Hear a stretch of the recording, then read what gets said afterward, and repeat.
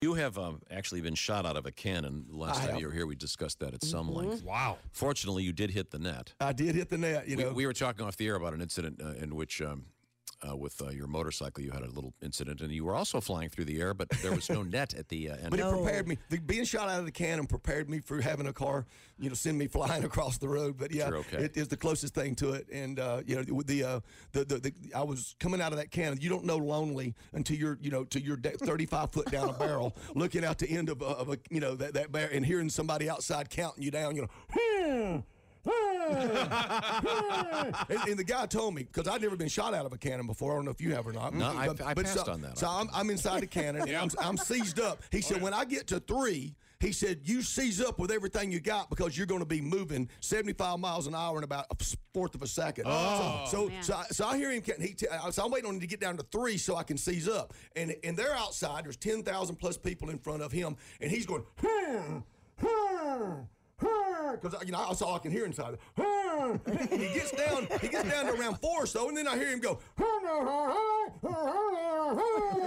I'm going, what the hell's that? And he goes, and I'm going, because I lost count, but I'm just seizing up. But when I go back and watch it on TV, he's going, let me hear everybody make some noise.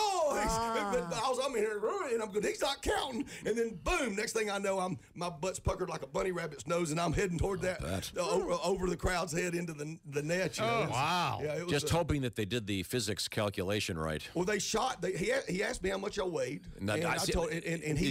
This is where you definitely tell the truth. Right. Yeah. I told him. I put on an extra 20. I weigh about 190, And wait a minute. They shot you over the crowd? I went from one side. Cool. I was out in front of the PA, right? The PA sound system. Right. And they shot me over the crowd, over the front, over the top of the stage, basically, height-wise, over the crowd into a net on the other side in front of the PA. And it's a great. Christy just found the video. Did they tell you that you should land on your back and all that? He stuff? did. He kept saying, "You better get to your back. You better get to your back." And so the only preparation I did was the day before, because this guy was thinking I was going to chicken out and he was going to get to do his cannon routine. And the day before, he carries me to a bucket truck. And that he had found on the property, and they take me up on about 20 foot in the bucket truck, and then I had to swan dive off that and get to my back. And that net's hard. I mean, those nets you land in are just hard. And so then I get back and he took me up 25 foot, dive into it, 30 foot. And he just kept taking me higher and higher, and he kept making me just do it over and over. And then he was getting panicked because he started realizing he'd gotten himself into a mess, because he didn't think I would do it, or he thought he could talk me into letting him just do his normal routine. And by the showtime, he's grabbing me off the side going, no cameras, because the TV cameras were right there on me. And he's funny. He goes, Jesse, if you don't get to your back, you'll break your damn neck. You got to get to your back. Get to your back. Get to your back. So, but at the last minute, I flipped over and got in, and I don't ever want to do it again.